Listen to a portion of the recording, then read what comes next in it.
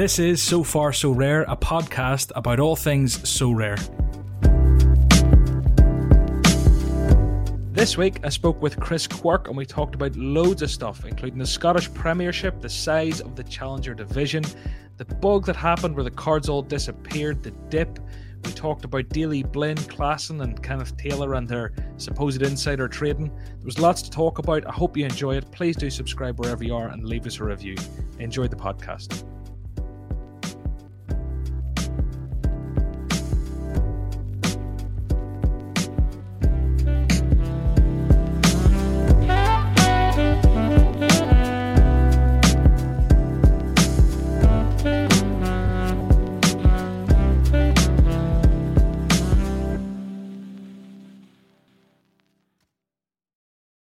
Chris, aka Quirky, welcome to the podcast.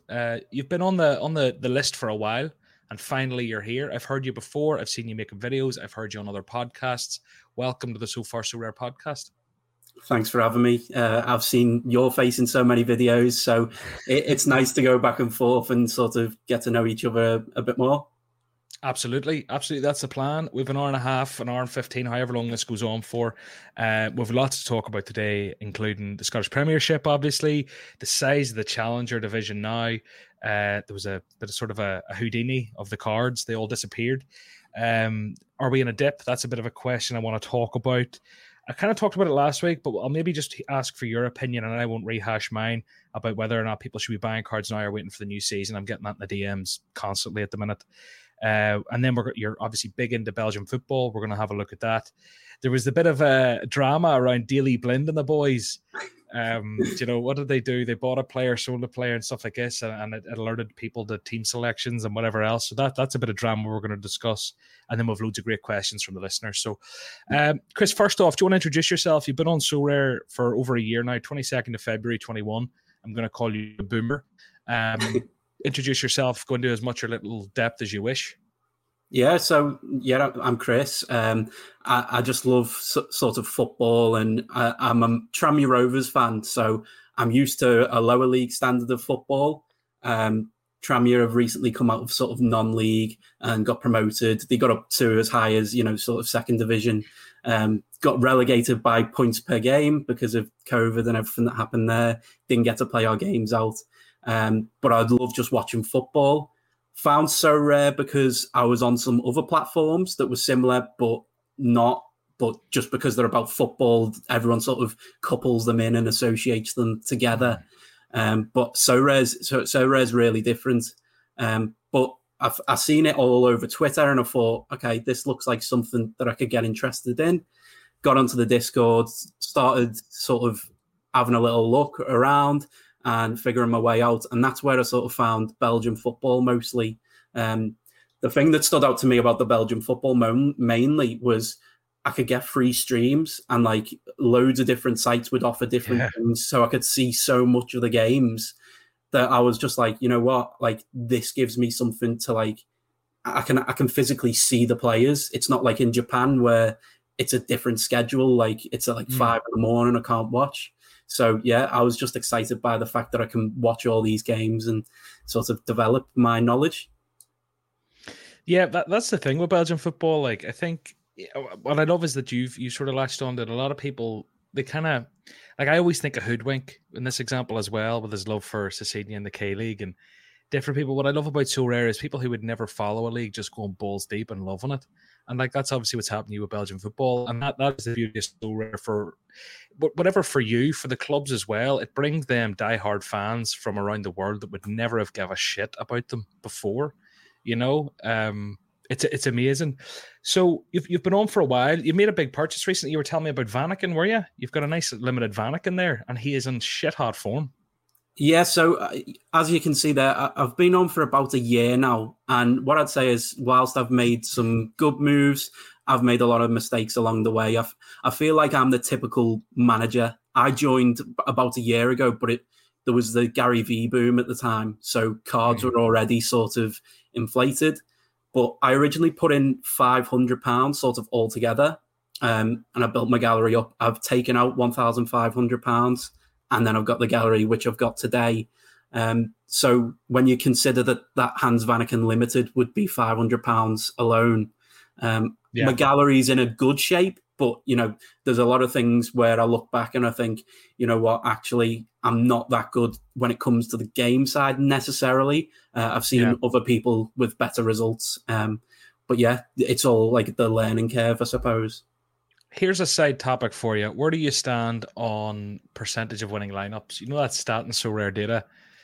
What does it come up at? Let me look. Reward winning lineups.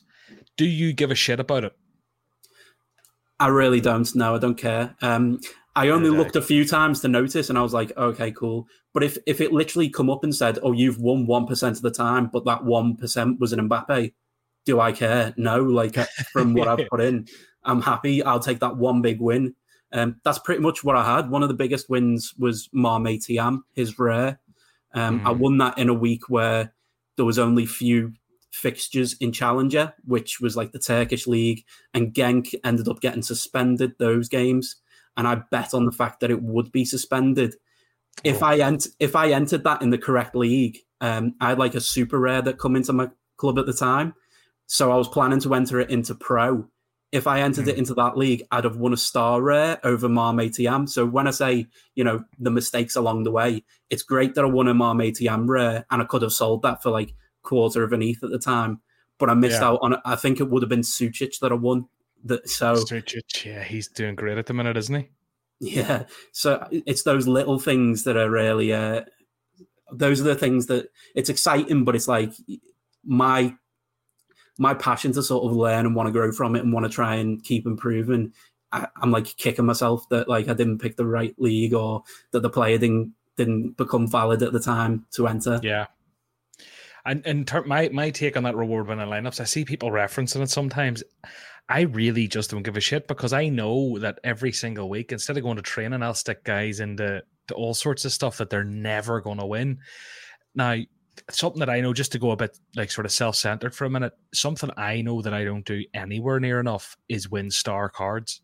It's actually a disgrace with a gallery my size that I don't win star cards enough. I think the last star I won was, honestly, you're talking like in the last year, I haven't won any. Oof. Which is like obscene. Like, and I know like for beginners and stuff, they're like, oh, shut up, John. You've still won loads of rewards. But whenever you look at the size of the gallery, it's actually kind of embarrassing. So like, I need to turn that round. I've turned out a load of tier 1s and tier 2s and shit like that. And over the last month or two, I've had a few like sort of 6ths and 4ths and this type of stuff. No, I didn't even get a 4th. I got a 6th in under 23 rare pro. Let me see. What did I get there? I got by in there, but he wasn't a star. He was a tier 1. Bottom line is I'm not winning anywhere near enough stars. But in terms of that metric, the reward winning lineups, I personally don't give a shit because I know that I put in loads of punty ones. Just like I'd rather than playing, and I'd rather a lottery ticket than training. But anyway, side topic that was in terms of, do you want to move on or Win has to talk about? So yeah, we can move on to the next topic, I guess. Just sort of let it flow and see what else comes up naturally. Cool. So the big thing this week is the Scottish Premiership onboarded. The only team missing, I believe, was Rangers. I didn't realise it was such a small league. Am I right in saying that, or were there a few teams missing? I know Rangers are definitely missing. I think it's a fairly small league anyway, isn't it? So I think there's 12 teams? Yeah, that's what I'm saying. I'm just double checking that because it sounds wrong. But is it only 12 teams? Yeah, I think it is. So. It's 12 teams. So Rangers are the only ones that aren't actually onboarded to So Rare because they already had some NFT deal with someone else. Which is, I don't know, it's a shame for like the fans. It's a shame. I think a lot of the like prospects and the big players are obviously in Rangers. There's the big two, Celtic and Rangers. So it kind of takes out half the big hitters. Not half the big hitters. That's unfair in the rest of the league. And we know how So Rare can be. The more niche teams or mid-table teams can have guys who are world beaters, but Rangers do have some of the biggest and best players and that would be in Challenger and they're not available yet. But I think like this was a long time coming. Maybe the Rangers was the issue. Maybe Rangers was the delay because I recorded a video with Hendo probably about a month and a half ago and I only dropped it yesterday because we thought the Scottish Premiership was coming and then it just seemed to be delayed forever. Do you give a shit about Scottish football? Have you bought anyone? Is there anyone you want? I'm not massively into it in terms of like, oh, I follow it and I know which scorers are going to be good. However, there is some players that like Josh Ginnelly doesn't really score at all, doesn't do well whatsoever. But as like a collector's item, I'm going to pick up a limited Josh Ginnelly just because when Tranmere were in the playoffs run and we were out in non-league, he scored an amazing goal and sort of, that memory of that day against Ebbsfleet United. I'm going to go and pick one up. And I think that's something that people might sleep on with the Scottish League is people who follow like smaller clubs will be aware of some of these players and be like, you know what, I want to jump in and just get them because I like the player. Yeah. I won't. Yeah, that's the thing. Like, it's like me with my wee Danny Parejo thing. Everyone has their little niche guy who they love and who they want. And like a lot of these guys in Scottish football have probably been around those sort of lower tier English clubs. And there's obviously a huge UK contingent on the platform. So maybe we'll see a bit of fandom here. Obviously, like this, I don't know if, and I need to check if Simply Alex has went balls deep, but I've seen Quinny picked up a unique today. So we're seeing some in Hybe and the boys. I don't know if Hendo, McBride, I'd say they're all shopping like mad, getting all excited. Yeah, they all are. I'm seeing that all over the timeline as well. I've got a little group chat that I'm in, and they're all saying, we're looking at these players as well. So it's exciting. It is unfortunate that Rangers aren't there, though, because I feel like with the rivalry that there's going to be, maybe some Rangers fans go, "What? We're not even on there. Like, I'm not going to try." But hopefully they stay and they realise that there is some players that are already on there.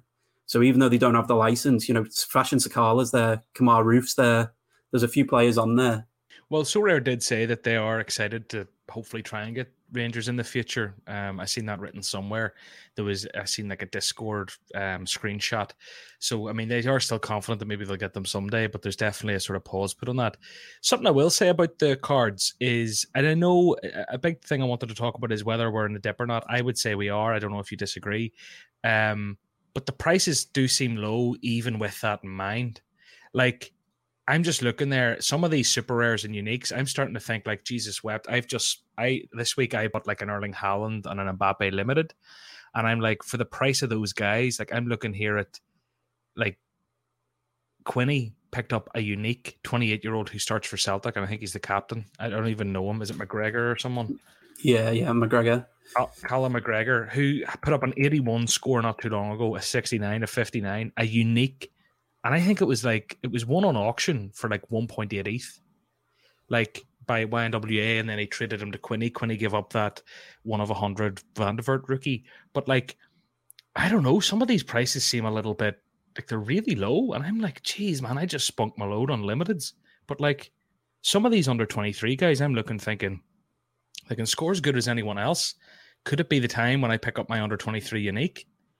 I don't know. I need to find money down the back of a sofa or something because, like, I honestly thought there'd be a little bit more hype because there is a really strong Scottish contingent. Every other person who makes content seems to be Scottish, and there's a lot of people who don't. Do you know? Yeah. Did the prices surprise? Did the prices surprise you at all, or have you not really paid attention? No, to be honest, it's not something that I've paid attention to in terms of the Scottish League because it's like, well, there's no one that I really want to go and pick up. Personally, I did notice like some of the uniques and super rares. I noticed Hybe picked up that super rare for like, what was it, like £100 and something, and I was thinking, okay, that seems cheap as well. But I think in general, some of the prices that I see, I'm just a bit like, how is that so cheap? Like, I'm mainly focusing on like rare cards and the limiteds, but I noticed Haaland's price and I was thinking he was literally like double that, like not too long ago. Like it's crazy how much they've dropped off. It's just player dependent. It is like as well, I suppose, like in terms of launching a league when there's 5 games left in the season. And I mean, a lot of people, I've had a few messages today, people being like, John, like they're going to launch all these cards. I'm going to buy them and have 5 games. It's a bit of a dip now. They might dip further. What if they launch next season's cards in August? And then there's actually double the supply. Now, I don't think they'll do that. I think they'll space it out a bit. I don't think they would have like 2 years worth of supply out before the new season. But maybe they would. And it's the uncertainty there, I think, that maybe has a few people hesitating. It's a tough one. But like, I think I'm definitely looking at a few of these guys. There's maybe 2 or 3 under 23 guys that I really like the look of, and I'm like, if the uniques of some of these guys are going for a couple of ETH, I might pick this super rare up for half an ETH or something. Like, yeah, I think sometimes when a new league or club's onboarded, people do sometimes just like sleep on them, like because you won't necessarily look unless it's something that you're looking for. So we had it with all the Turkish leagues that sort of were newly added. I think people got bargains on some of those players when you look at them. You know, I remember Hamšík at one point, he was down at like 0.2 and he was up to 0.6 quite quickly and everything. He's back down now after not playing. But there were so many of these players that like when a new club's onboarded, people are like not necessarily looking completely in depth, I don't think. So it's just being active on that market all the time, isn't it? And you're bound to see it. And maybe I suppose that 12-team system, I don't know how many games they actually play in a season. I don't know enough about the league. I'm assuming they don't just play 22 games. Do they? Do they play each other 3 times or something? Like, how does that work? Do you know anything about it, or am I? No. I think it splits off from what I'm seeing, but I don't know whether that's correct. Need to look at. Oh, yeah, well, 33 matches played so far, so they must play each other a good few times. There's a championship group. There's a championship group, and then there's a relegation group. I don't know when they split off though, but yeah, it's one of those leagues that's kind of weird, like a lot of these kind of challenger leagues, which throws up the kind of conversation then about we're looking at challenger. It's getting bigger. It's getting bigger. It's getting bigger. And as a guy who likes Belgian football, does it concern you having more big hitters thrown into the mix, more teams? But then the converse to that is more cards that can be won. I don't think necessarily more teams is the thing that I'm thinking. My first thought was more rewards. I think you're one of those people, aren't you? You're the first person that's going to be like, oh no, this is going to make Challenger harder, or you're going to be like, oh well, there's a chance of more rewards. And the reality is, you should be building good enough teams anyway. And it shouldn't be a week like we've had this week with the Zagreb stacks where people have had one common and they've managed to get a reward with it. Like, that's not how it should be. You should be having a strong team regardless. So for me, it's not necessarily a concern. It is harder in that, like, the lower end cards just feel a bit sort of missed out. But when I was thinking about, like, maybe you could split it, not so it's like, okay, these leagues and these clubs are Challenger A and Challenger B. Maybe you could split it off with like, okay, this is max 1 or 2 per team, and this one is you can have as many as you like. And then you could keep the prize pools somewhat similar that way as well. I don't know whether that's something that but it's something that's so rare I've sort of experimented with. Yeah, they've experimented that with the specialist, isn't it? The kind of max 2 players. So the capping, the stacking. But I don't know. There's part of me, right? There's been talks of this splitting up Challenger. And I was listening to the So Rare Andrews podcast. And I think they were talking about, like, do you go where, like, you have your Ajaxes and your Sporting Lisbons and your Portos and your Celtics and whoever else is the elite performers in one bracket, and then you have the other, like the shitter teams, like lower halves in the other bracket. I don't like that personally. I think leagues should be together. I think you kind of, and I also think that, like, the dominating teams, I don't want my really good guys competing with the really good guys only every week. It takes away from the value of them in a respect. Like, I want my really good guys to shit over the other guys. Do you know what I mean? That's why they were bought. They were bought because they shit over the crap teams. And if people want to go and buy a budget stack that might bang once a season, that's fine. But, like, I think it's almost like against what's been built so far. If the guys who have spent thousands on an Ajax stack all of a sudden are up against only I don't know, maybe I'm wrong. Maybe I'm wrong. But part of me also thinks, like, you know, you could just do it east and west, north and south. Or do it based on, like, the FIFA coefficient or whatever. If you need to make the league smaller, make it like Champion, Challenger, Conference or something. You could do it that way. I don't know. The only thing that I'd say is, like, it's a really hard one to get right, I guess, to get the reward pool right, keep everyone happy. and we're already struggling in some aspects with the reward pool. So it's like, let's keep it basic and make sure that everything's okay first, and then maybe this is a solution we can look at for a later date where we're like, actually, Challenger does need to be split up. For me, I think the best way to do it would not necessarily be like splitting up north, east, south, west. If Sorare got mainstream as it plans to be, maybe it's just each division, each league has their own retrospective one, because then you've got a bit more to play with. Yeah, so you just have like the Belgian league, but then you're only winning Belgians with Belgians, which is fine. But maybe people want the chance at winning. Does that mean you have to go against the Ajax stack with Eredivisie players to try and win Ajax players? Does that almost make the problem worse? Do you know, where like in each league, like if you don't have Ajax, you're fucked. You know, in that division. Now, I think they would always have the Challenger Champion Under 23 All-Star game modes, and it's what you're suggesting there. What I've heard is definitely, I think, like definitely something that makes sense for the future, like league-specific fantasy football, 100%. But part of me wonders, like, if you don't have Celtic or Rangers players, why are you like? What are your chances in the Scottish division? I mean, maybe. I don't know the league. I don't know the best teams. Maybe a couple of times a season, Dundee win 3-0, and then they're going to challenge it because Celtic and Rangers were playing that week and drew one each and whatever else.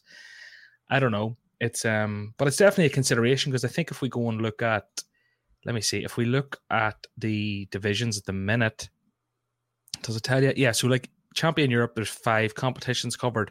Challenger, there's 15. So there's 3 times as many sort of leagues. I don't know what the prizes are saying. Like if we're looking at Champion Europe Rare, 265, Challenger Europe Rare, 365, like that's a lot of cards, a lot more teams for not a hell of a lot more rewards on the face of it. But then there's smaller divisions. To be honest, I think in the way that it is now, it sort of just works as best as, you know, we've discussed some possible ways that they could go, and it's still tough there. To come out with one that people are going to be like, yeah, let's do that because it sounds right. I think what you just have to understand is, for me personally, people who just go, yeah, I'm going to put out my Ajax stack, like, because I've got all the money, I can just do it. I don't think that takes necessarily too much skill, but you've skipped that skill element by paying a ton more for your squad.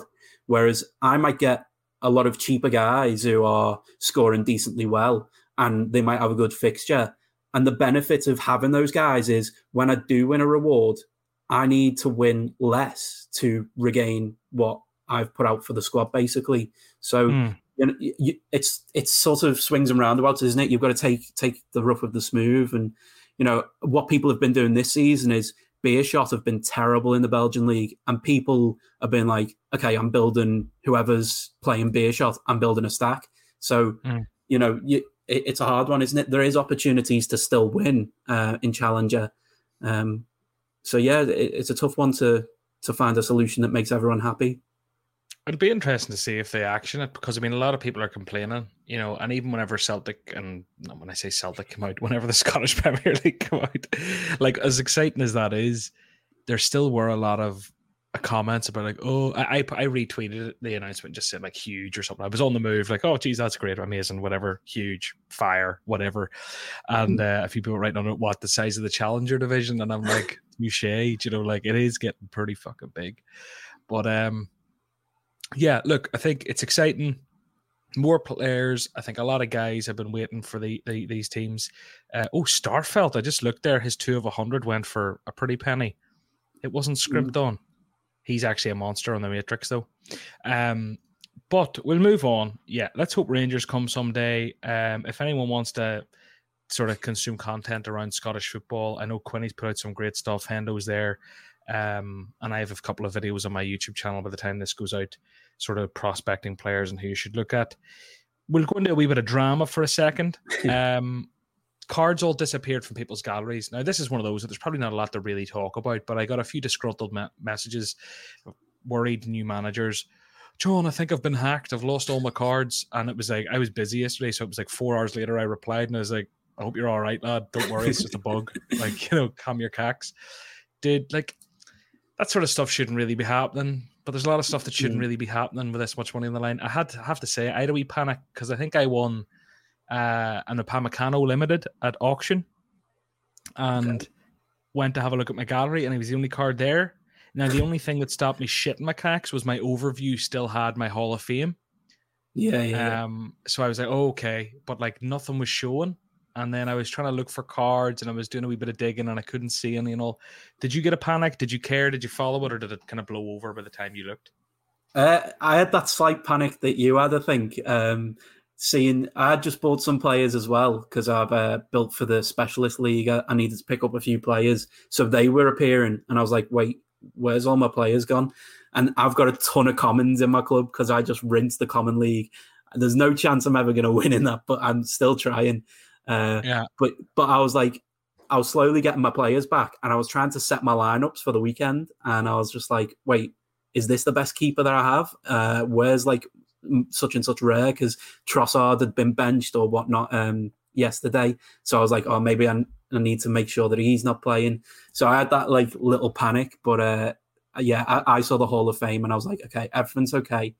Then I saw the comms come out, but not everyone's going to see those comms, so I don't know. But the people that aren't going to see the comms are likely not going to be on the website that often either. So they've probably come back. Everything's fine. The house is burning down, but they've just been stood there like, yeah, I'm fine. So it's just one of those little niggly things that add up, isn't it? Yeah. I mean, like, look, we could sit here and bitch about it all day. I don't understand why that sort of stuff happens, but it happened. It is what it is. I mean, it shouldn't happen. And I think the issue, the broader issue in terms of their comms is that, and they said that the comms is something they really wanted to improve. Remember that snazzy video with Nicholas? Yeah. Like, I don't think Discord's really sufficient. I know you'd like to, I think like there should be, maybe I'm being harsh on them, but like for something like that, there should be a wee like notification on Sorare itself or a pop-up screen when you go to your gallery or something like that. But look, it happened. It's done. Nothing. It was just a display bug. But speaking of cards disappearing, nice little segue here. Daley Blind and the boys were having a ball. Kenneth Taylor seems to have cleared out his gallery, apart from one card, which is his player edition. I haven't looked at Klassen. What was he at? But the story here, in a nutshell, is that Daley Blind, maybe, I don't know, all I know, Daley Blind's the headline, but Klassen, Taylor, whoever else maybe were involved, they like sold Onana and brought in Stecklenburg ahead of the game at the weekend. And people can see, obviously, what teams were built beforehand. Now, Stecklenburg didn't even play, did he? I don't. I think it was a cup game. That's what it was. What I did notice is some of the lads in the chat were saying, well, we knew this was bound to happen anyway because the fans weren't happy after the game before that. And they spoke about it in the press conference, sort of alluding to the fact that Onana won't be playing again. So, yeah, it's just a bit mad that they were on. I think what they thought is they've probably just went, you know what, I was about to set my squad for the week. I've got no keeper now. But, we don't know what their intent was, Were they just trying to make a quick buck, or were they just like, well, actually, I play for Ajax. I know this player's playing. I need the goalkeeper. So I'm going to go out and buy him because I know he's going to start. Yeah. I think it's more likely the latter. I don't think these Ajax players are worried about flipping a quick limited or two or rare Stecklenburg. Like, I really don't think that couple of £100 is worth it for them. Do you know, I don't think they knew it was wrong in any way, shape, or form because it's not worth it. It's not like it's that big a deal.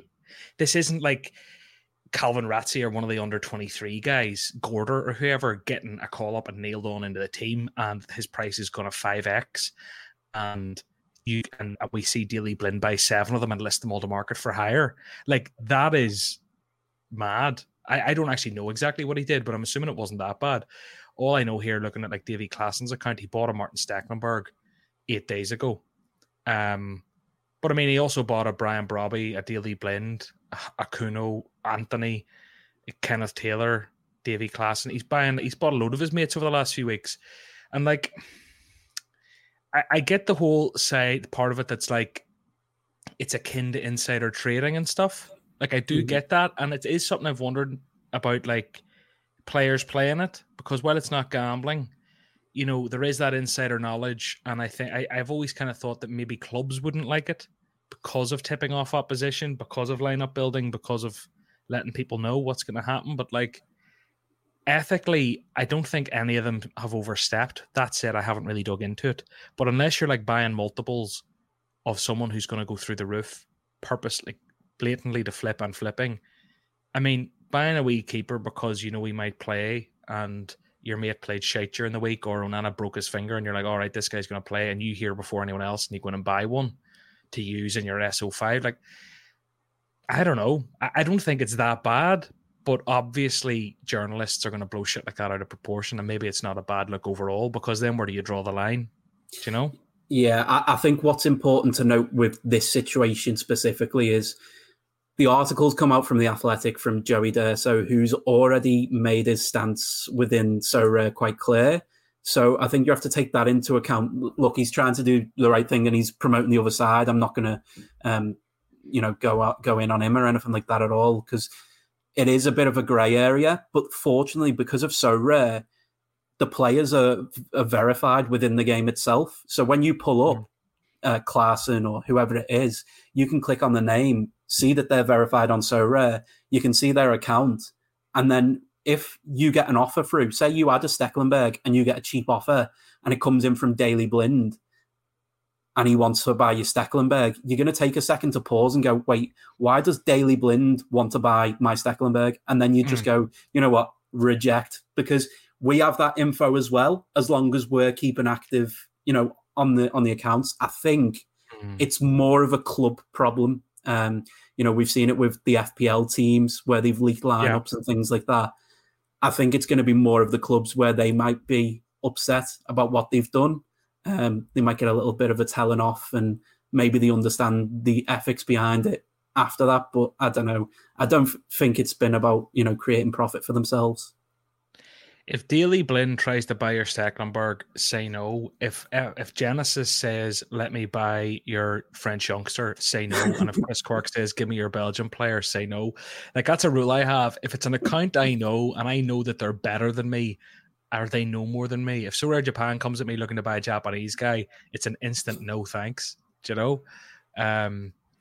But just looking there. Oh, it's going up now. Sorry, I've got Sorare open here. Remember Charlie Adam? He's down here as Charles. Charles. He's off the back of a couple of really nice scores, and his card looks like it's going pretty cheap. Now I know he's about 40 million years old, but like, he hasn't aged particularly well, has he?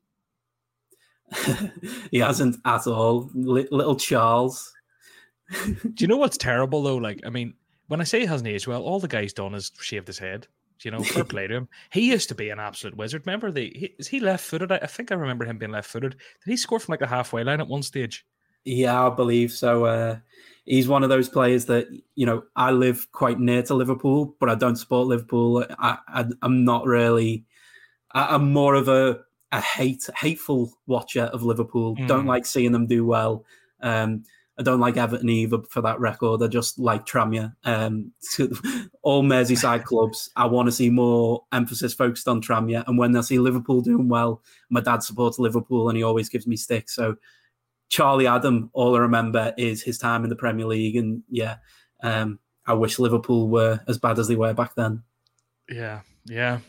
It kind of, I remember, like, was he pre, like, Sturridge, Sterling, Suarez? Was he pre or like around then? I think he was similar time. He was like Balotelli time, those sort of times as well. Roy Hodgson and all that. But we've already touched on it, but I want to ask you just sort of more abrasive, like straight to the point. Are we in a dip? Yes. Did you think this dip was projected and expected, or do you think it's a little bit more severe than one might have liked? I think it was expected for the most part, just because I was on last year and I know what happened last year. It was even worse. I mean, if you look back through my accounts, I remember winning Engadji Rare and I sold that for like 0.025. That's a card that I sold earlier in the season for 0.2. So, you know, with the influx of new users over this season, it's increased. But I feel like it's not dropping to the lows that we were last year. Last year, you could get a ton more bargains. You know, I did quite a bit of shopping in the off season last season. It feels like players that are good, people are just saying, you know what, I'm not selling below this price because I know that he's too good. So I think that's stopping the dip from going crazy. And also with limited, I think they would have dipped off more.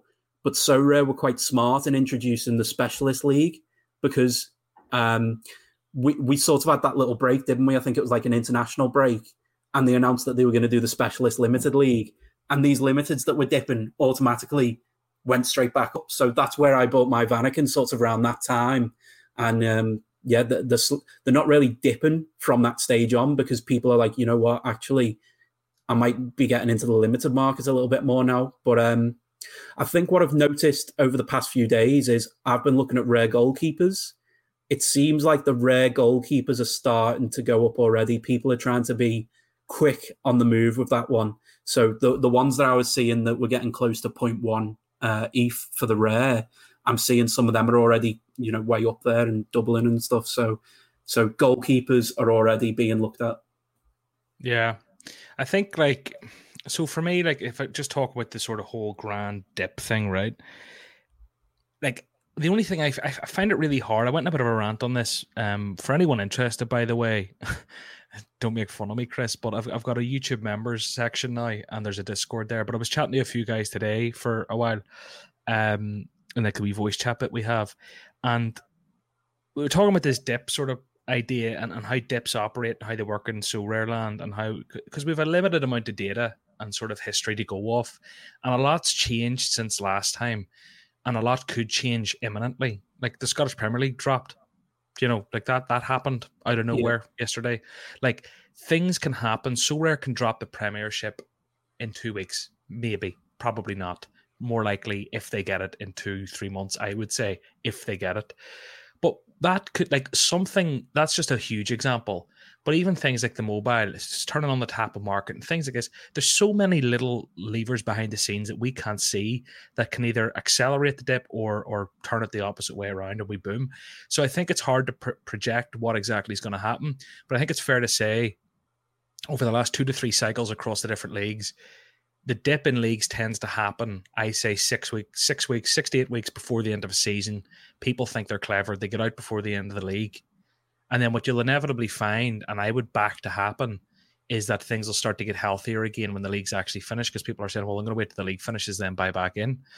But the thing is as well, in terms of like anyone panicking or worrying, now I'm not going to tell anyone like go and do your own research. Maybe this is the end and we're all dipping forever and that's that. I don't think that is happening personally, because if the only thing I can equate to that has a bit of a history that's relatively similar but still very different is the physical card world.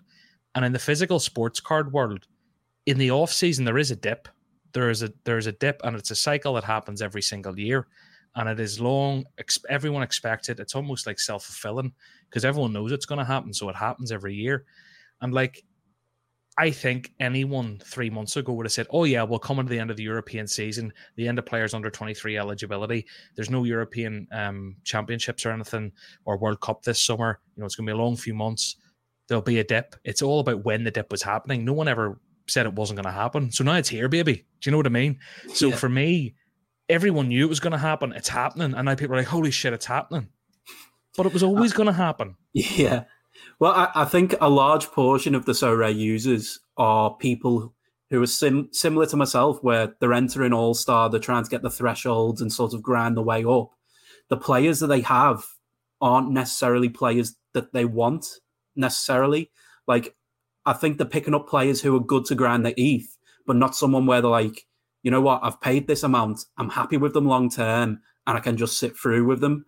And that's where my focus is shift more now. So it's like, I've got my Wout Faes rare, and it's like, that's a card that I'm not really going to sell. He's at a price where I'm like, it's too cheap. I'm going to sit on him, and he'll be someone that I think he's got about a 5-year cycle where I can sit on him and I don't have to panic or worry. I know that good things are coming up, and I can just be a bit more confident in my own players. So again, that was something that, from speaking with Quinny, he just mentioned buy players who you have a bit more of an affinity to and ones that you can sit on long term. Because as a lower budget user, you're constantly transitioning, trying to build your gallery up. But at the same time, you're not bringing in players that you necessarily like all the time, and you're not getting that extra XP bonus, which is massive. So yeah, I think invest in the ones that you believe in over a certain time, like a more substantial time period, because you can see that the dip's going to come. But I do think we could see a bit of a boost with European players, because we have the Nations League that's scored that maybe people haven't started looking at yet. But that's around like June time, I believe. But there's a lot of teams playing in that, and I believe there's like 6 fixtures or something. Or is it 4 game days, 4 different game days? So I think that'll be a time where people have sold up because it's the end of season. I can get out and get in cheaper, and we're going to start to see those prices boom a little bit again. That the Nations League is a huge thing. Someone actually mentioned that to me today, and here I am talking about no international football in the summer. I think like it is one of those in terms of like it goes on to this question. I'm going to ask you this straight to the point as well, and then I'm going to come back and give you a bit of a spiel. I'm getting asked this every day. We talked about it last week in the podcast. I might have even already asked you this, but I'm going to ask you it again. And perhaps tell me to shut up. Do you buy cards now or wait for the new season cards? I think you buy cards that you like now if they're at the right price. It just depends on the context. If they're going to be used now and you're going to use them in the future, just buy them. It saves you the problem. You don't want to be someone where you're like, I wish I'd have bought him. We're going to have a lot of things happening over the transfer rumors. So if there is a player where you're like, no, I don't like that price, hold your money and opportunities will arise, and then pick the ones that you do like. There'll be plenty of opportunities to get in. So, yeah, because I'm not going to go off of my spiel. I'm not going to go off my spiel, but I do think it's very league dependent, player dependent. But the reason I bring that up is because you were talking about like buying those players that you have an affinity to that you'll hold for longer, and it just makes me think about like the million different strategies there are on So Rare. And like when I look at my gallery, I do tend to buy guys and sit on them long term.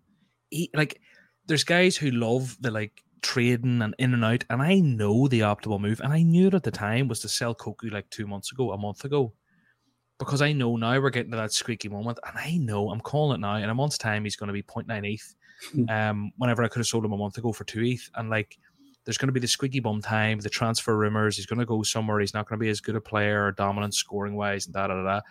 But like, I just like to buy. I won him. Maybe if I'd have spent like 2 ETH on him, I'd feel different. But I won him when he was like a tier 2 and just held him. So maybe I feel differently. But my point is, there's a million different ways to play it. And for me, it's easy to say, I move for yourself. Let's buy guys that you're happy to play with for a long time. Because I always say, like, just get the oldest version of the card with the most XP you can get leveling it up, get it training. And next time the XP is reset, you're already in the position that you're ahead. Do you know what I mean? Yeah. Whenever everyone buys these new season cards now, whenever next season they lose the 5%, your guy from last season that you've already leveled up to level 18 is a plus 9% card, whereas they might be rocking a plus 4%, plus 5%. Then all the new cards have 5%. You're 4% ahead of everyone. You know, everyone. So, like, I'm always like, buy the oldest version of the card with the most XP and just get it moving. But I know there are people who do play it. It's a different strategy completely. When people are playing this game, particularly now with like underdog leagues and specialist leagues, where they're kind of building teams for 1 week, or you mentioned Target and Beershot, you know, building teams for 1 week, for 2 weeks, it's different because that XP matters for that week or for that month or for that 6-week fixture period that people buy for now. And I find it hard. Maybe I'm just the wrong person to give any sort of advice or maybe answer the question, because I just think so differently. I love the collectability personally. That's my own bias. I love the older cards. I love holding guys longer term. So like, I don't know. Maybe I need to get some flipper, some like real flipper crazy bastard on the podcast. If anyone knows anyone, hit us up.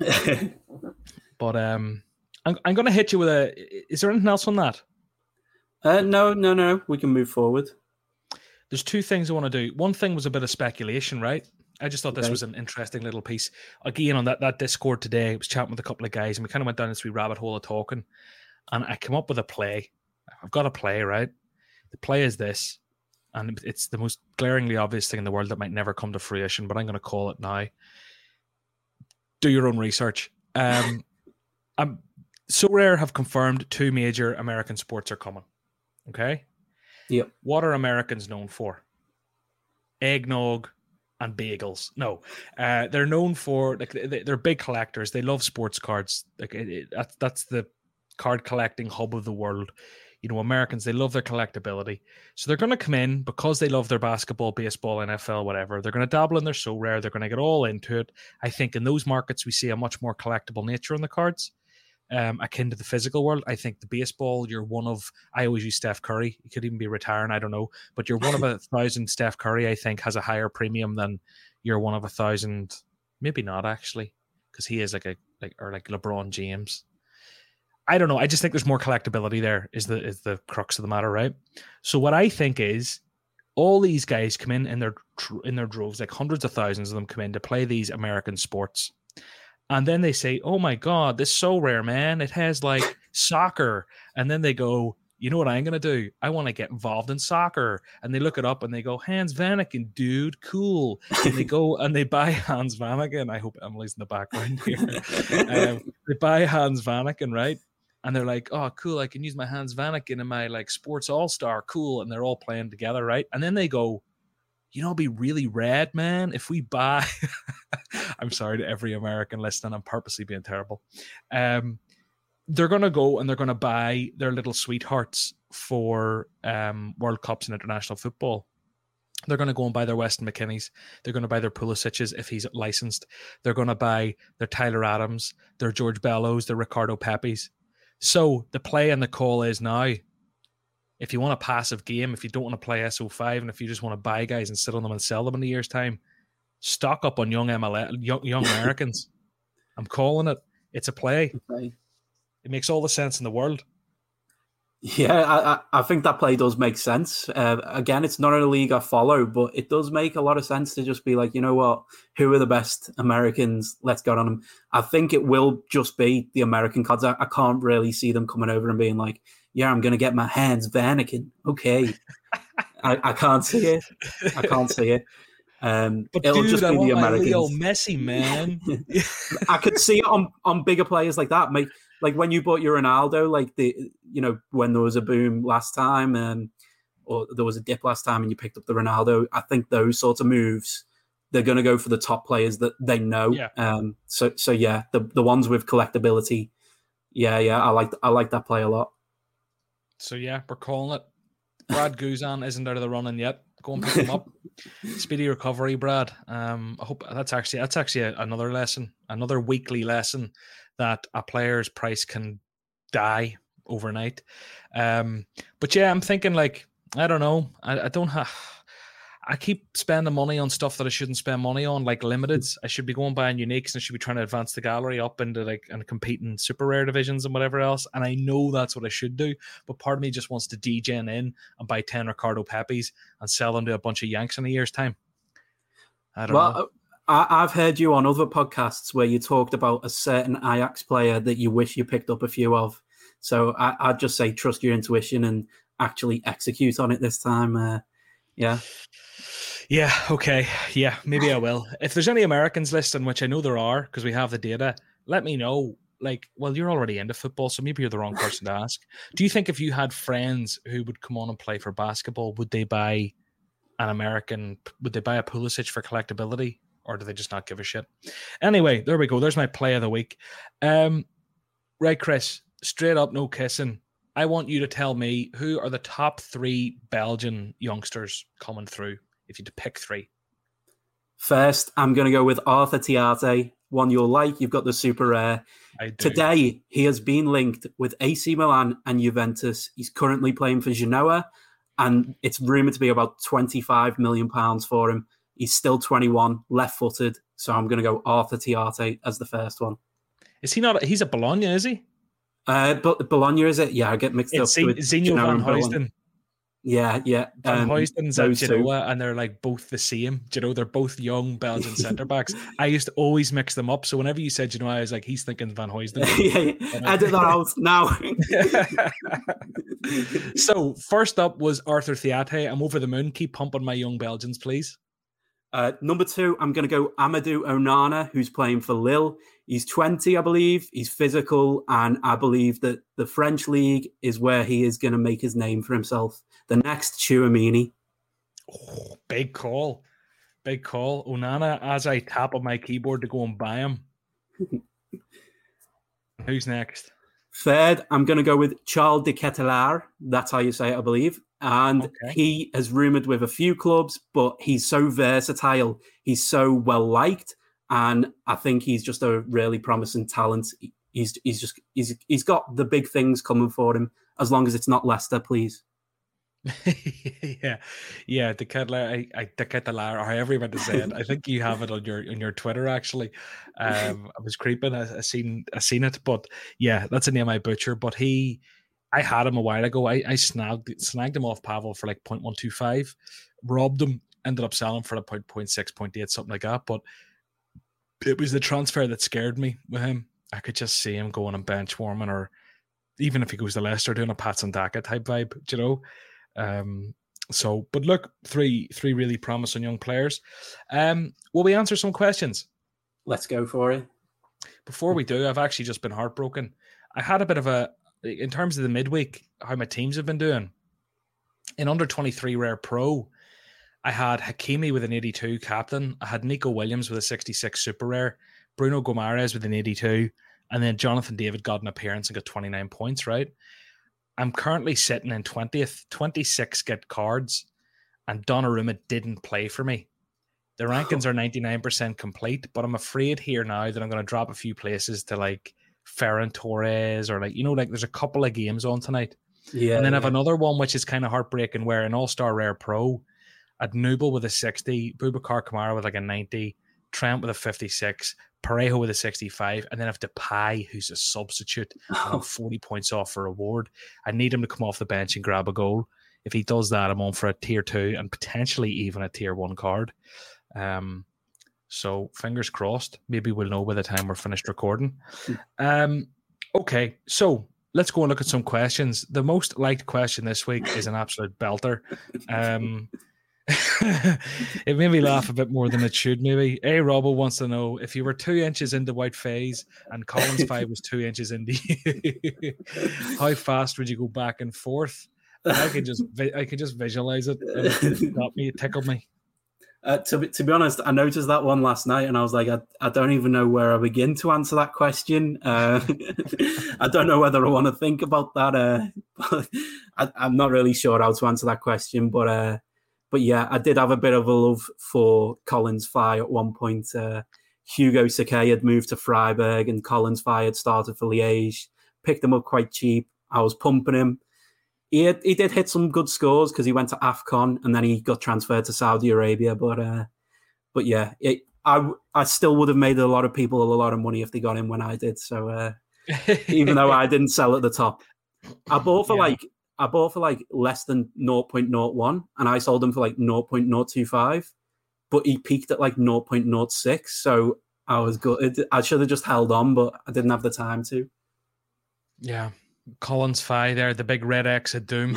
Yeah, I don't know. He still gets international appearances, does he? Yeah. See the 2 games there against Algeria recently. But anyway, on to the next question. This one, just to give him a shout out, Mark O'Sullivan, Mark Aleli asked a question we've pretty much got into, saying about what would be the best way for Sorare to split up Challenger, and is it worthwhile restructuring all the divisions so that teams are separated in divisions based on their L15 score? So that kind of goes back to me saying about like having all the good teams in one pool and all the shitter teams in another. And like, I don't know, part of me, even though I was against it in a big way there, part of me does think that it is exciting to know that if with your really good players, if they do well, you can win really good players. And you're not going to get some like dodgy Austrian mid-table guy who happens to shoot 60s each week. But then I don't know. No, I think if I had to have a stance, I would not like all the best teams to be in one division and all the worst teams to be in another division. I'd like it to be geographical so that there are meta teams. Yeah. Maybe you bring in stacking laws. I don't know. I Do you have anything else to throw in? I think maybe just stacking laws is the only way that I'd add. If there's some sort of stacking, but I suppose people will just go, you know what, I'm going to have Tadic and whoever, and then I'm going to go and have, a Brugge stack. So it's like, either way, people are going to find ways around it. But I think the specialist leagues and the underdog leagues sort of cover like the last 15 score. So at least there's something for those like lower cards. Yeah. Yeah, like the stacking thing, I don't know if it adds up, because one of the big arguments here that always comes up is about how, like, with stacking, it can actually benefit the smaller accounts because they can go and stack a lesser fashionable team. And whenever that team does win 3-0 once a season, they will win cards, and it just means that the rich people can come in and they can buy their Tadic, Vanaken, Moriaka. They can throw in Jurrien Timber, say that's their 2 Ajax maxed out, and then they throw in like a Diogo Costa or, like, I don't know, pick any over 23 keeper as well.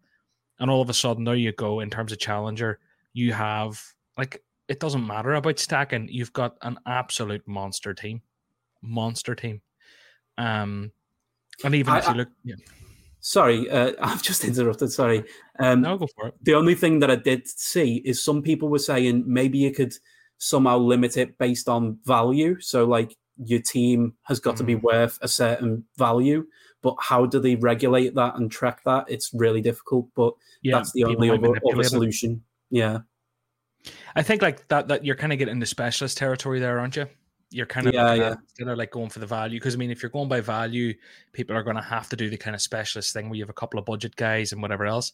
I really like the specialist vibe, but I mean, I don't know if I'd like, it to completely come in and overtake what we currently have in Challenger. I mean, I don't know if anyone out there actually is really passionate on the whole Challenger thing. Come and talk to me. Reach out, because I'd like, if someone has a really coherent argument either way, I'd love to actually have someone on who is really passionate and like wants to fucking tell me about it, because personally I'm just terrible at it, because I'm kind of like, but there's more awards, so it'll be good fun, but like I get that there's a lot more to it than that. Rory Brown says Belgian football is my level on Sorare at the moment. I will view this with big interest. Hello, Rory. I hope you're here still. I hope we haven't bored you yet. Mike Wagner says, great guest. With the season coming to a close, here are your breakout stars for next season, and can you DM them to me before the episode is aired? So if you had, let's go for 3 then. We're not looking at just Belgian players now. We're saying for the Pro League, 3 breakout players next season who should score well on Sorare. So I'm going to suggest first Luca Oyen. He's sort of already broken out this season. I've got him, yeah. The only thing I don't like is he's a midfielder card, I believe. Like, if he was a forward card, it'd be brilliant because he wouldn't like get penalised on certain scoring matrix as much. I just think he'd score a bit more as a forward. So, yeah, I'd say Luca Oyen, because I believe like Theo Bongonda's going to leave and Genk are going to start promoting the youth a bit more. And he's already broken a little bit. So he's not like a full breakout star. But yeah, I think he'll have a season. I'm looking at, because today, again, he's been linked with big clubs. Mandela Keita, I believe he's 19. He's playing at like, who is it? It's either Leuven or Zultwagen, one of them. He's been linked with like Anderlecht, Brugge, and then he's been linked with teams in Italy as well. He's like a defensive midfielder who's going to rack up like auto attack score. But if he goes to one of those bigger clubs, he's just going to start to score more points. So, What's his name again? Mandela Keita. He's already jumped a bit in price today just from, those sort of rumours that were knocking about and coming out. Yeah, I'm just having a look at him there. Do you know what I love? I love it so much. I've become addicted, and it's actually bad. I love nabbing a little limited of a guy like this. Do you know? Yeah. When someone's on my podcast and they're pumping away at someone because they believe in them, I'm like, do you know what? Let me grab a wee limited. The cheapest limited on the market here is something like 20 quid. Yeah. I was looking today and I was thinking, I want to buy 3, 1 to keep, 2 to sort of sell on, or maybe keep 2. I that's how I wanted to do, but I know I've got other plans coming up, so I've got to be careful with my balance at the moment. But yeah, I was eyeing them up and thinking, I'll take 3 of them. Yeah. I'm going to send a wee offer there. Do you know what I feel weird about with limiteds, though? Here's one for you. And I'm butting in the middle of your 3 players that I've asked for. By all means, give us more. But like, the last sale of this guy was like 0.0061, and it was a recent kind of peak. And then I would go over and look at them on SoRare, and the cheapest one on the market's like 0.0074. So I'm going to offer 0.0065, which is fair. But really, I'm just asking for like £2 off, but that's 10% of the value. Like, yeah. Like, it's that constant dilemma in my head of, am I being a stingy bastard, or is this what I should be doing? No, what I think it is people are very active in that limited market, and they're like, oh, there's no auctions coming up of him now. Oh, no buy nows. I'll just list slightly higher than what I paid, make the little profits, and keep them racking up. So keep moving. Yeah. So thirdly, I'm going to go with a player. He's not going to be a breakout star necessarily because he's like 27. However, he's not on the platform yet. He will be next season. He's an absolute joke. Skov Olsen at Brugge. Yeah, I've seen him. His scores are insane. He's a quality player. Like, he's just going to be a joke. If you wanted to throw in another one who's similar to him, not on the platform yet, Victor Fischer at Antwerp. He's not on the platform, but he started the season, picked up a bad injury, but his scores again.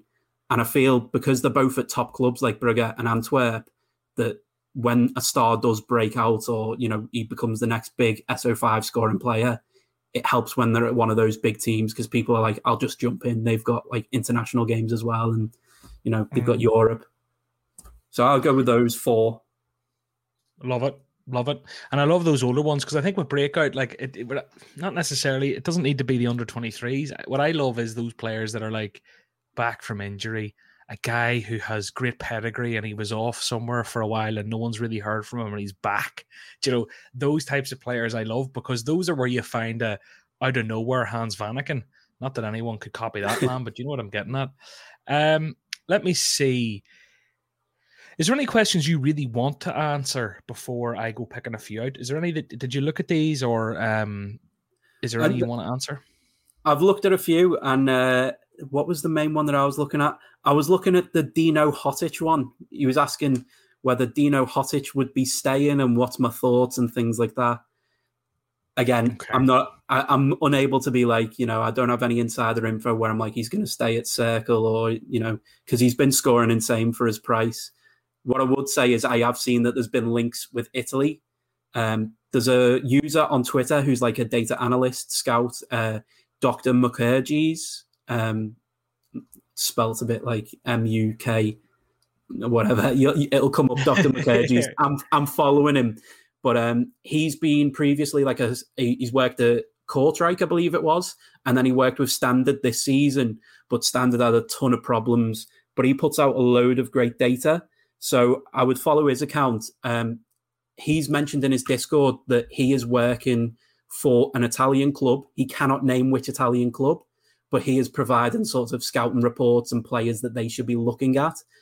I can't see why you wouldn't suggest Dino Hotic to them. But yeah, he could stay because Circle are a well-run club.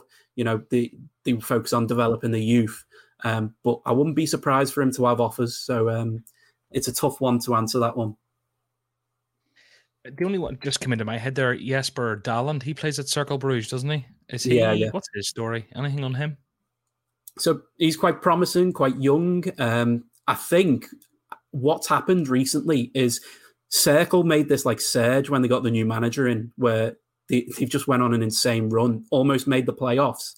And what I think has happened is because their position in the table has went up, Opta has placed more like priority of watching their games and being like, oh, that's a tackle, that's an interception. So his scores went up as Circle were playing better and beating these better teams because I guess there was more eyes on it. So yeah, it wasn't like they were just like, who are these? They're awful. So I think Opta has been taking note of Circle Bruges. That was Black Flag HQ, just to give him the shout out that asked the question there on Dino Hotic. Let's see. Thoughts on the structure of the Jupiler League? The Jupiter League, he calls it, Weston Davis. Like, do you like the structure? And maybe just give us a quick breakdown for anyone listening who doesn't really understand. Yeah, so the brief structure is that the teams play each other twice, home and away. Then after that period, the top 8 teams break off into 2 separate playoffs. So first to fourth play each other home and away again. And then 5th to 8th play each other home and away again. So yeah, I like the structure because I like tuning into the playoff games, and I also like the playoffs because teams who have like no chance of qualifying for Europe or like topping the individual playoff, that's an opportunity where you do see a lot of them say, you know what, we're going to give our youth players a chance, and you start to see them break through. And because it's so easy to watch and accessible, that might be an opportunity for you to see, well, he might not start automatically next season, but that's someone that they're sort of trying to line up to come into the squad. So that's something that I like about it, yeah. Yeah, and as you say, it's like having the eye and having a wee sconce there, seeing who's kind of on the fringes. As you say, it could be a long game, but their cards could be stupidly low priced, and maybe you see something in them and you back them. So like, I know what you mean. That's exciting because it's also exciting from a perspective of like whenever you've got guys who do have something to play for. I mean, and then they're up against a team that don't have much to play for. They can dick them. Yeah. So nice. It's funny as well because when they go into these playoffs, the original points from the season are halved. So any lead that you have isn't really important. So like when you're playing teams near the end of the season, it's not just like, oh yeah, we only need a draw to win the league. No, you need to get as many points as you can because 3 points becomes 1.5 points. And that's the situation that Union Saint-Gilloise are in at the moment, where Brugge are chasing them down and they still want to, say that they won the whole thing. So it's going to be interesting to watch them because I feel like they're going to defend for their lives. So yeah, we have a question here from So Rare Telides. It's about that whole the Beneliga, which was the Belgian and Netherlands league, basically where they were going to combine. Apparently, it's been put in the bin. A couple of the big Belgian clubs pulled out or something, is what I've seen there. What were you excited for that? Were you disappointed at the thought of it? Just talk to me about it. What were your thoughts? No specific thoughts. I didn't really look into it too much because I was just like, I'm focused on this league. When the clubs vetoed it, I was like, okay, I think it makes sense for Belgium themselves, and everyone's just trying to look out for their own sort of their own back. And ultimately, they'll do what's best for the financial purposes, really. I think what might be good to do is maybe have one of the cup competitions or make a new cup competition and have that where the leagues sort of cross over. Or when we come to this playoff section, rather than have playoff 1 and playoff 2, that's where you split both leagues and mix and match. But again, it comes into the factor of like, well, what happens to like UEFA rankings for like, qualifying for Europe? Where do the places go? Does it have to be that all the places go to a Dutch side if all the Dutch sides win? And, I don't think Belgium clubs will like that. But yeah, it's a tough one, isn't it? Because they're just going to vote for what benefits them the most, I think. So it'd be exciting to see them cross over, but maybe we could dip our toe in a little bit. It's one of those, I think, where we've all fallen in love with all these clubs, and it'd be a shame to see some of them fall into the abyss of second division, or like even if it was like this league where they played together, some of the there wouldn't be space for all the clubs we know, and maybe a lot of the guys who we know and love would fall off into the equivalent of second divisions and stuff, and not be scored anymore. So I have to say, when I seen it's not going to happen, I was kind of happy because I was like, oh yeah, okay, look, normality can continue. With a few other questions that people put out here. One's from Nathan. This is CD Ethan. He says, with more leagues and clubs being introduced, what weekly tournaments would you like to see next? I imagine a popular call to counter the dominant European stacks would be underdog, champion, challenger, etc. I don't know. Is there any sort of special weekly type vibes that you've thought of, or anything you think they could do, or different game modes that could be fun? Well, I play Fantasy Premier League quite a lot, so I just think about that sort of community, and there's millions of them. How can you sort of cater to them and use what they do? And there's a large portion of that community who actively try and have the lowest scoring squad. So maybe you could do a special weekly of players or team that has scored the least amount of points, but they obviously have to play. You can't just have DMP. Like, they all need to be playing in order for your like squad to be eligible. but let's try and score the lowest possible score. I think that could be an interesting one to throw up, or like, 5 goalkeepers, or, get funky with it. Maybe you could say, okay, max 1 star rare, max 1 tier 1 or tier 3s only, and sort of divide it by like the tiers that you're setting out. Yeah, I think that sort of stuff is so fun, and it can't be hard for So Rare to do that. I'm not saying that needs to be a weekly feature, but it would be fun one week to have it where you'll play players. If they DMP, it's worth 100 points or whatever, just to make it like you do not want to DMP. They have to be. You want guys coming off the bench who are going to have a shitter, and like just as a one-off, have a bit of fun. Like that sort of stuff's brilliant, and it keeps people guessing, keeps a bit of creativity, adds a bit of liquidity to the market. And it's fun, and if the rewards are good, like I don't see the harm in that. There's a million ideas. There's a million ideas out there. I just don't have any of them in my head right now. A question from Eintracht Bolt says, perfect timing with the rumors of Nicholas Storm. He's actually a player I have as well, so I'd be interested.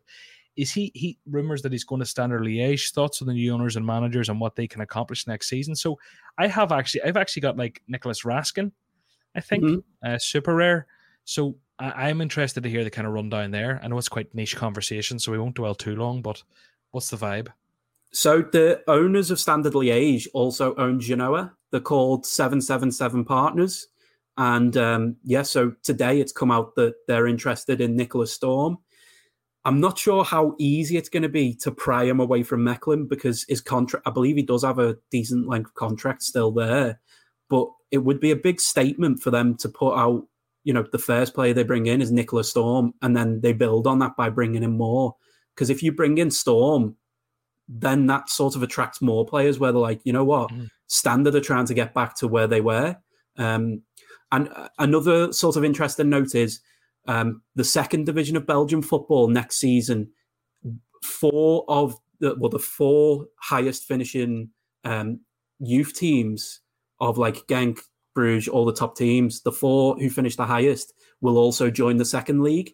So I believe at the moment it's Bruges, Anderlecht and Ghent, I want to say, and it's either Standard or someone else, but Standard could make it in there. But I'm not sure if those are the exact ones, but those sort of like under 19 players will be playing in the second division. So if you're looking for like breakout players as well, they will be playing more in the B League, and you'll be able to watch them and see who's going to come through. Cool. Well, look, I'd love that move to happen. I don't know if I'd love it. I don't think it really matters. I think Storm can score well wherever, but I'd like it. I don't know if Raskin, what his story is, but like I always like having a wee bit of a stack going on. Yeah. Let's see. River So Rare says, as a total newbie so far, I've won the square root of the proverbial. I do quite enjoy winning commons, though. What do you reckon to a common pro with some real rewards? This is actually a conversation I wanted to have. I went in a big rant, I don't know, maybe 2 months ago at this stage, about the state of the common division. What are your thoughts on it? And then I'll hit you with the rant again.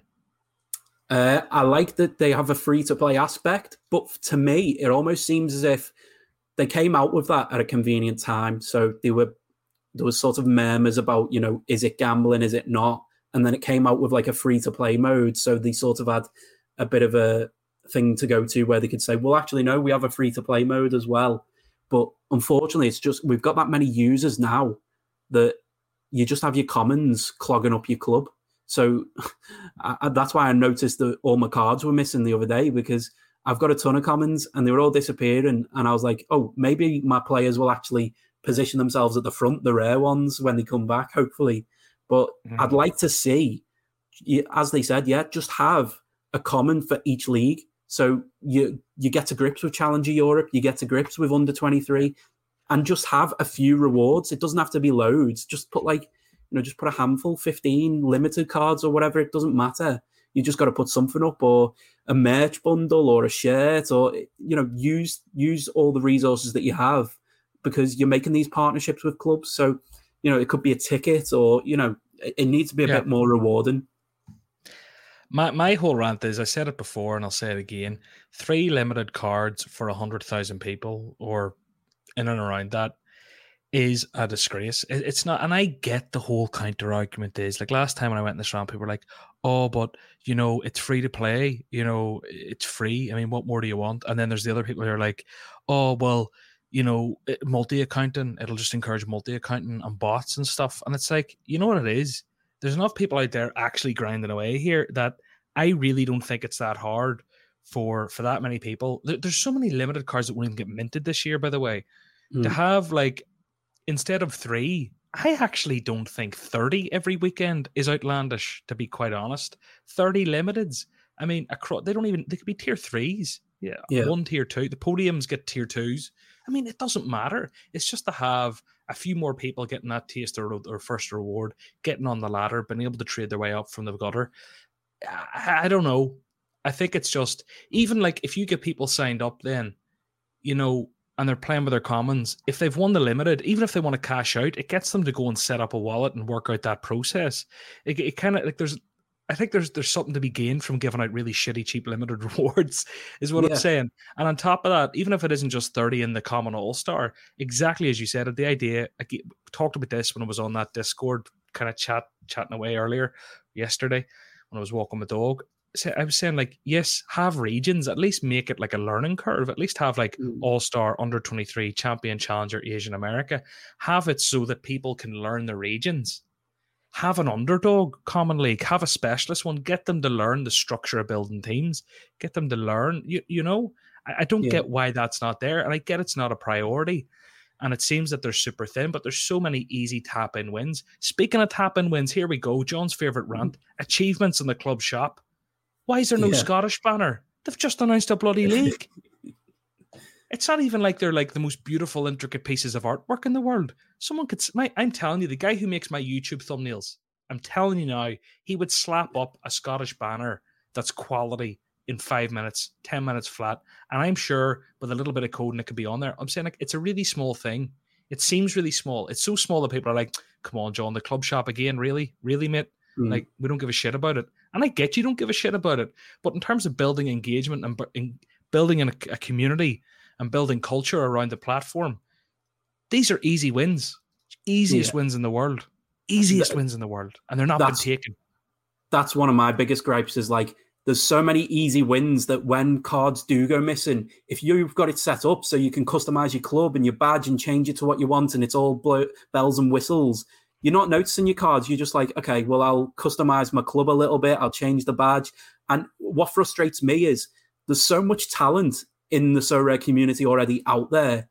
I can't believe Sorare themselves haven't reached out to people like Sojiwa and said, do you know what, mate? Can you do some of like our graphics? Can you work on these things for us? Like, maybe just like, in Pokemon, when you beat the game and you beat the Elite Four and your team gets like a Hall of Fame like thing, like, that should be like a thing for like when you podium or whatnot. There should be something that comes up, and as well, I think Sorare should have like almost like a weekly roundup show, like a Saturday social. There's so many content creators out there that they could have where they say, you know what, we're going to have you host this. Like, I think there's something that could really be achieved there, but it's almost as if they're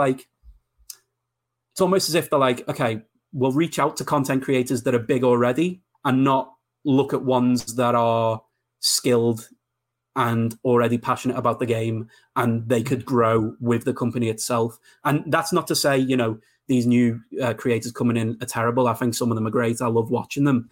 But I think there's so much talent out there from people who've supported Sorare from the start that you could really take something and run with. So yeah. Yeah.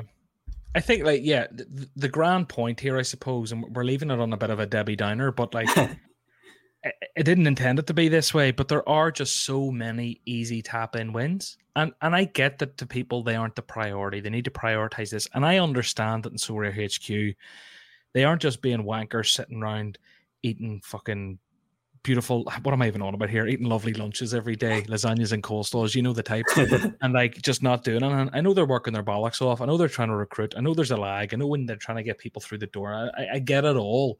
I just don't see how a company that big go on Fiverr and someone will build you banners for 200 quid.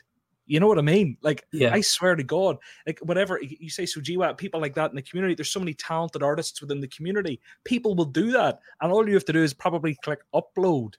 Like, it's really easiest win in the world. And there's a million of them. There's so many little ones and they're just overlooked. And it's all those little things. Have you ever heard like marginal gains? You know, Mr. like British cycling team guy, marginal gains. All these little things add up, and there's probably 50 little things. Give me a button that I can permanently tinker commons out of my gallery. Give me that button, please. Just give me it. Not hard. Marginal gains, and they've been overlooked. But anyway, I can't be arse ranting anymore.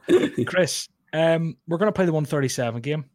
Okay. Last week, Harry Trades picked Zakarian, who shot a 58, and Nogami, who shot a 66, for a respectful score of 124. It's actually pretty decent.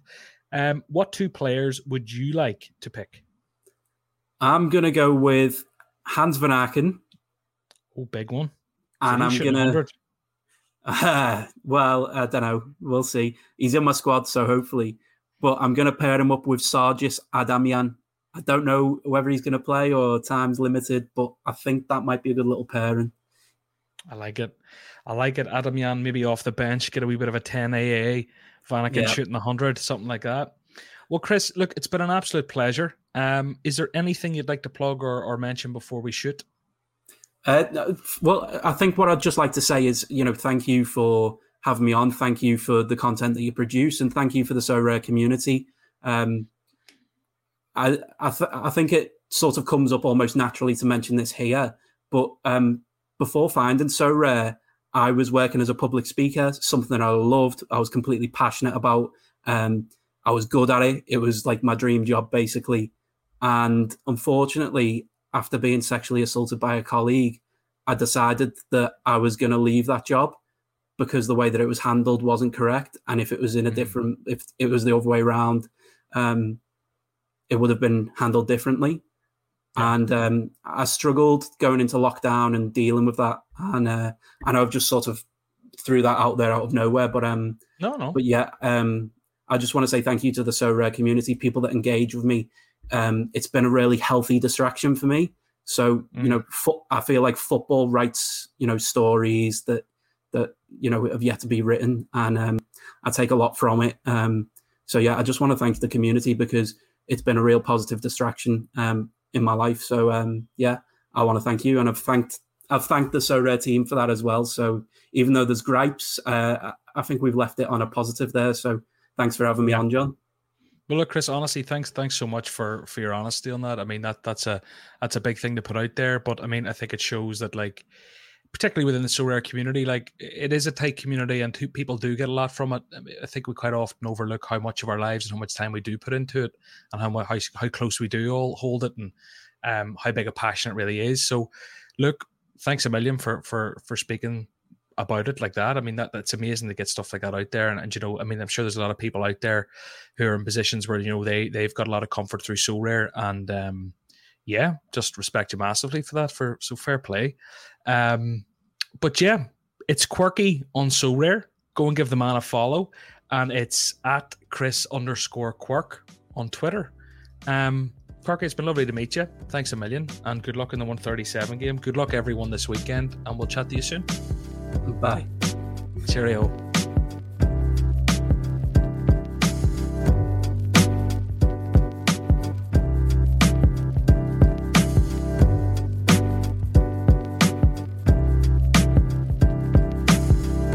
That's it for this week's episode. Thank you so much for listening. Please do leave a review while you're here. There's been some amazing ones recently, and you can find me on Twitter at John Nellis _. You can find Chris at Chris_Quirk, and we will hopefully see you next week for another great episode.